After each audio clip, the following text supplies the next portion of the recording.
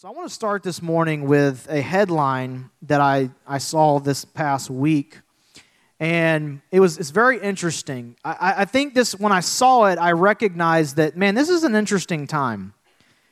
This is going to be a historic thing. We're going to look back on this and talk about it. We're going to see how we handled it and how we got around it. This is a significant moment, and I don't know that I've ever seen an article that says U.S. has never been here before. So I think this morning in our conversation, it would be wise of us to recognize that we're in a real specific, significant season, and that means something. That means something in terms of what God is doing and what He's trying to do, because ultimately His kingdom is still going to advance. It's just a matter of what He's doing and how He's going to do it. And if we can wrap our head around that and understand the significance of this moment, we can all do what God's called us to do. So I think it's safe to say that we're in uncharted territory. And I think the reality is that at the end of the day, everyone's just looking for hope. That's what we're looking for.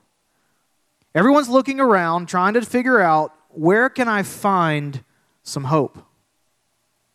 Where can I find some encouragement? Because there's not a lot of encouraging things going on the airwaves right now. Can I get an amen to that? And I think what eventually happens is we become tempted to begin to find some hope. So we start looking around, like, where can I find some hope? And maybe for you this morning, or maybe just for us as a people, as we're trying to figure out how to move forward, maybe we because it's easy to begin depositing our hope in other things. Like, I think for those of us that are believers, we understand I'm supposed to put my hope in eternal things that I can't necessarily see right in front of me, but knowing that and sometimes living that out are two different things. And sometimes it can be difficult to make sure that we're placing our hope in the appropriate thing. So maybe some of us are challenged to put our hope in this vaccine. If we can get this vaccine and we can get everybody dosed, then we're probably going to be able to get back to normal. Don't forget, though, a vaccine is not a cure. It's just a vaccine. But I think there's people scrambling to try to figure out, how can we get back to normal? So we really hope this vaccine comes through. I'm placing my hope in this vaccine happening very soon. Or, Lord help us, we're also in an election year, amongst other things.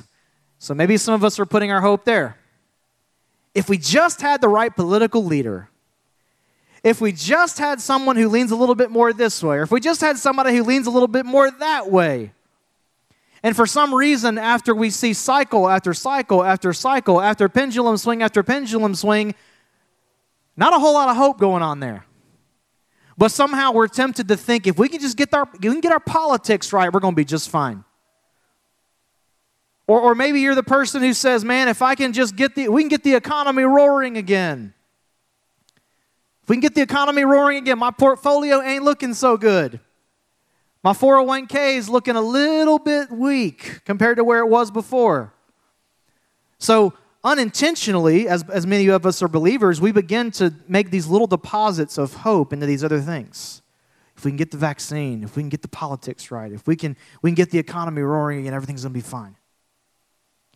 And I think what we fail to realize is that all throughout history, we see that ultimately it's misplaced hope. And what I would submit to you today is that misplaced hope is dangerous. It's dangerous.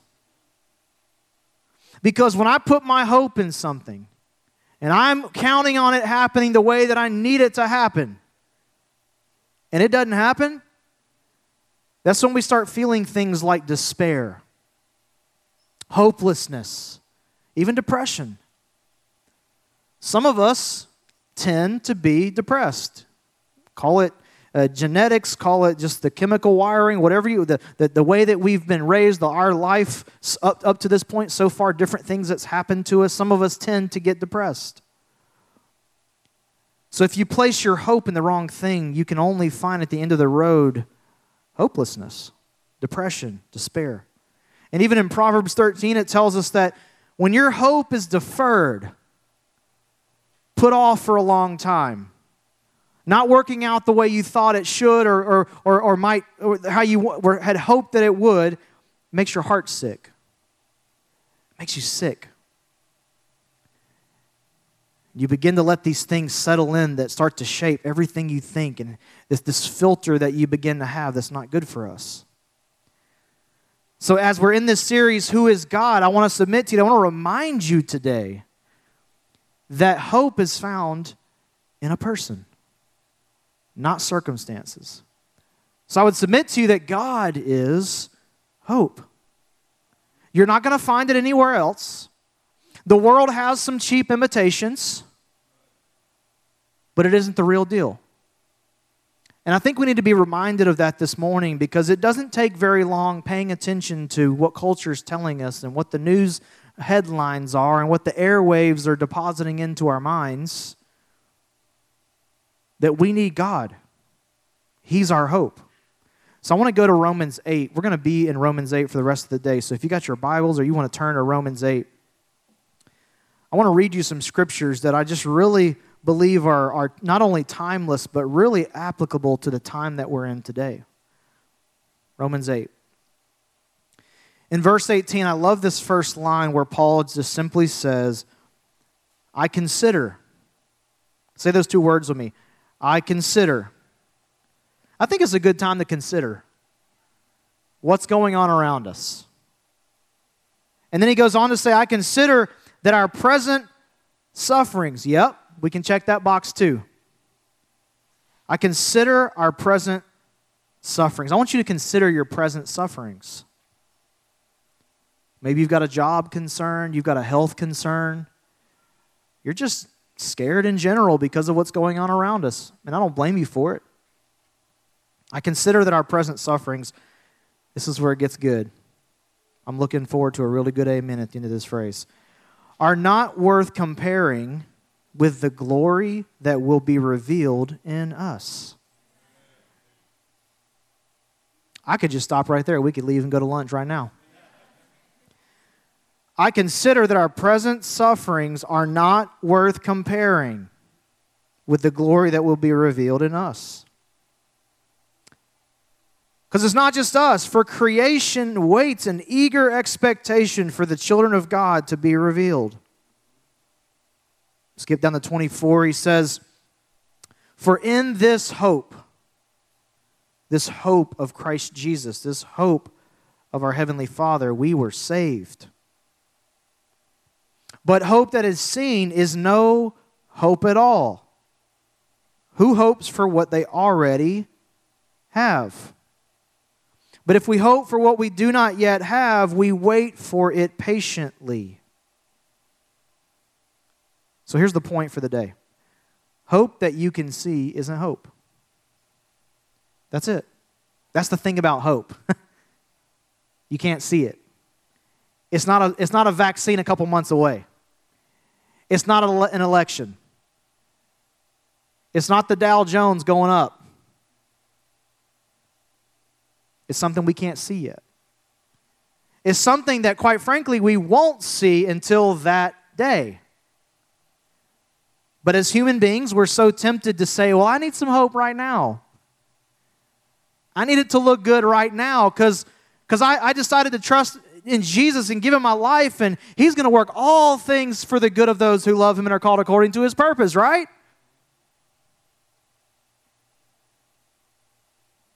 So Paul goes on to say in verse 26, in the same way, the Spirit helps us in our weakness. In our weakness. Maybe you're experiencing some weakness today. We do not know what we ought to pray for. Anybody ever been there? Maybe right now. What are we supposed to pray? What are we supposed to do? On Mondays, our leadership team gets together and we sit around a table and I look around and I see these amazing men and women who are just full of the gospel and full of wisdom and full of great leadership skills. And right now we're saying, we don't know what to do. We don't know. We do not know what we ought to pray for, but the Spirit Himself intercedes for us through wordless groans. This is why our prayer language is critical to your faith. Because there's times where we don't know what to pray. We don't know how to pray. But if we allow the Holy Spirit to pray through us, He intercedes on our behalf. And He who searches our hearts knows the mind of the Spirit, because the Spirit intercedes for God's people in accordance with the will of God. If you want to know how to pray right now, the best type of prayer is in accordance with the will of God. Because it may not be what we want. It may not be what we think we need, but we're in good company if we're aligned with the will of God. Can I get an amen? And he goes on to say in verse 34, Christ Jesus who died, more than that, who was raised to life, is at the right hand of God and is also interceding for you, for me, for us. So we don't have to really know what to do. We don't really have to know what to say, because ultimately the Holy Spirit and Christ Jesus are both willing and ready and able to intercede for us to our Father.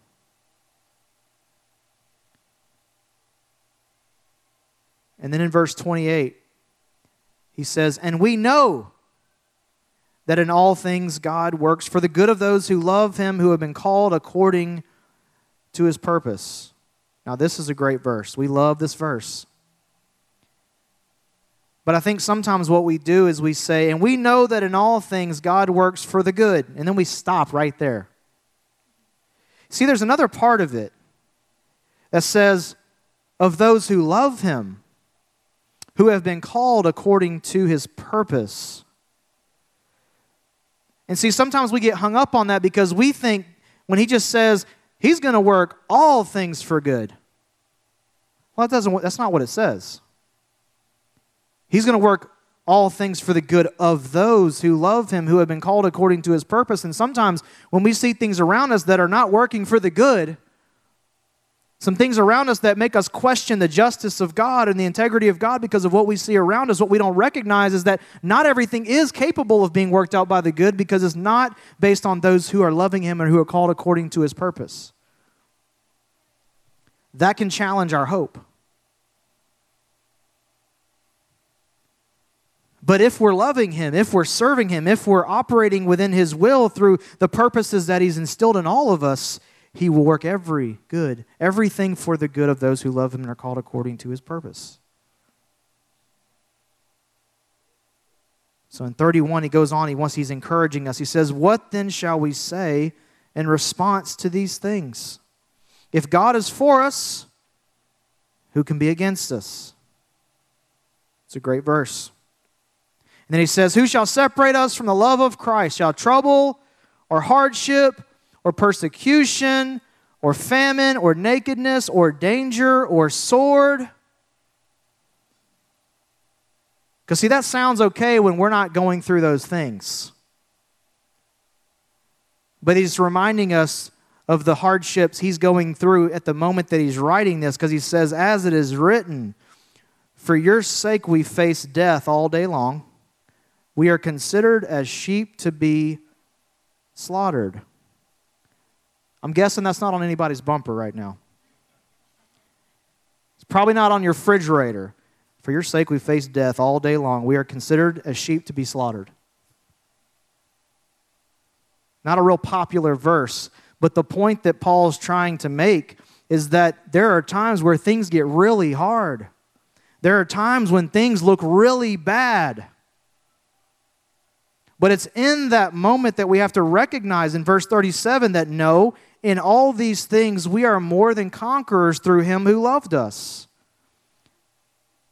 See, it's easy to say conquerors when we feel like we are conquering. I wouldn't describe us as conquering things right now. But that's the point, is that someone who has hope in Jesus, who has hope in our Lord and Savior, can be a conqueror even when we're sheep being slaughtered. And then he says in verse 38, for I am convinced that neither death nor life, nor angels, nor demons, nor the present, nor the future, nor any powers, neither height, nor depth, nor anything else in all creation will be able to separate us from the love of God that is in Christ Jesus our Lord.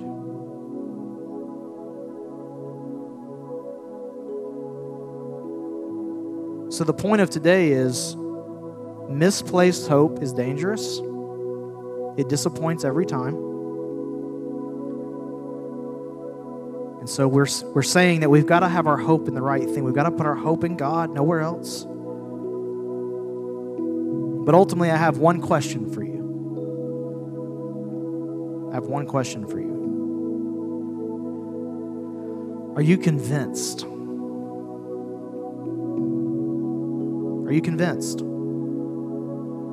Are you convinced that neither death nor life, angels or demons, present or the future, any powers, neither height nor depth nor anything else in all creation will be able to separate you from the love of God that is in Christ Jesus our Lord? And our hope is ultimately found in His love for us. Are you convinced? Are you convinced? Do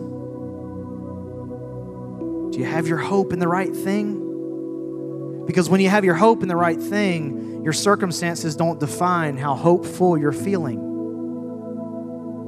When you're convinced, you can be going through a difficult time and say, you know what? My hope isn't in this circumstance. My hope is in the King of Kings, the Lord of Lords, who never changes. He's the same yesterday, today, and forever. And He's given me some really great promises. If I can just hold on a little longer, there will come a day where I'll stand face to face before Him and receive the crown of life that He promised to me. And if I can hold on to that hope, and I can push through with that hope, I'll stand before Him and He'll say, good job. Good job, you did it. Are you convinced? Let's bow our heads for a moment, and maybe we need a little reconvincing today. Maybe we need to take a step back and say, you know, I've always believed God is hope, and I've always subscribed to that, but if I take a look at my life right now, I recognize that maybe I'm putting my hope in some things I shouldn't be. Or maybe I've gotten so glued to the narrative that's being portrayed that I have forgotten about the kingdom of God and that narrative that ultimately trumps anything else that we're going through.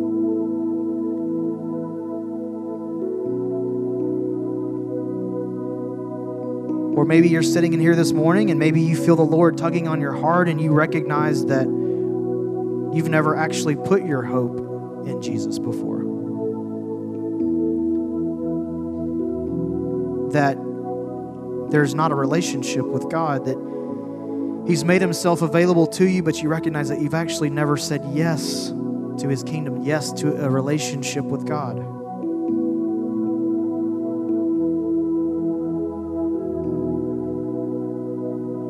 And I just simply want to give you an opportunity to be reconvinced, to place your hope once again in the King of Kings, or maybe you need to place your hope in Him for the very first time. Romans 10:9 says, if you declare with your mouth that Jesus is Lord and believe in your heart that God raised Him from the dead, you will be saved. So if you need to put your hope in God for the first time and you want to give Him your life, it's really simple. It's a simple thing to do, but it does cost you everything. All you have to do is cry out to Him and say, Jesus, you are Lord. I believe that you died for me, that you offer forgiveness, that you offer me a true hope that I could never find anywhere else. And I want to receive you into my heart today. I want to give you my life. That's all you have to do. So I'm going to pray over all of us here in just a moment, but I want you to pray the prayer that's relevant to you today. Maybe you need some convincing. Maybe you need to just ask the Lord to give you just a fresh perspective on hope. Or maybe you need to trust in Jesus for the first time. Or maybe you've trusted in Him before, but you've walked away and you've grown cold, and you know that you're the prodigal that needs to return home. I want to give you that opportunity today to put your hope in the King of Kings and the Lord of Lords. Lord Jesus, I thank you this morning for what you're doing. I thank you for who you are. I thank you, Lord, that our hope isn't defined by what we're going through. Our hope isn't defined around the way things are going in the world around us. Our hope is defined on you, who never changes, who's always the same, who loves us dearly, who is here for our every need. Help us to keep our hope placed in you, especially in this season that we face. We don't want to have our hope in something that's going to disappoint us. We want to have a hope in something that is a sure thing. So we come to you this morning, placing our hope in you once again. We thank you, Lord, for what you're doing. We worship you, Jesus. Thank you, Jesus, for what you did for us. We worship you. We love you. We celebrate you. We ask that you would go with us as we leave, that you would help us to be a people who can have hope in any situation. So when we're around people who don't have hope, or people who are questioning where their hope is going to come from, they see something in us that's sure, that's consistent, something that they need in their life as well, because we are your ambassadors. We are the carriers of the gospel. Help us to be filled with hope so that we can be hope to other people. So we love you. We thank you for what you're doing. It's in your Son's name we pray. Amen. Come on, let's clap our hands this morning.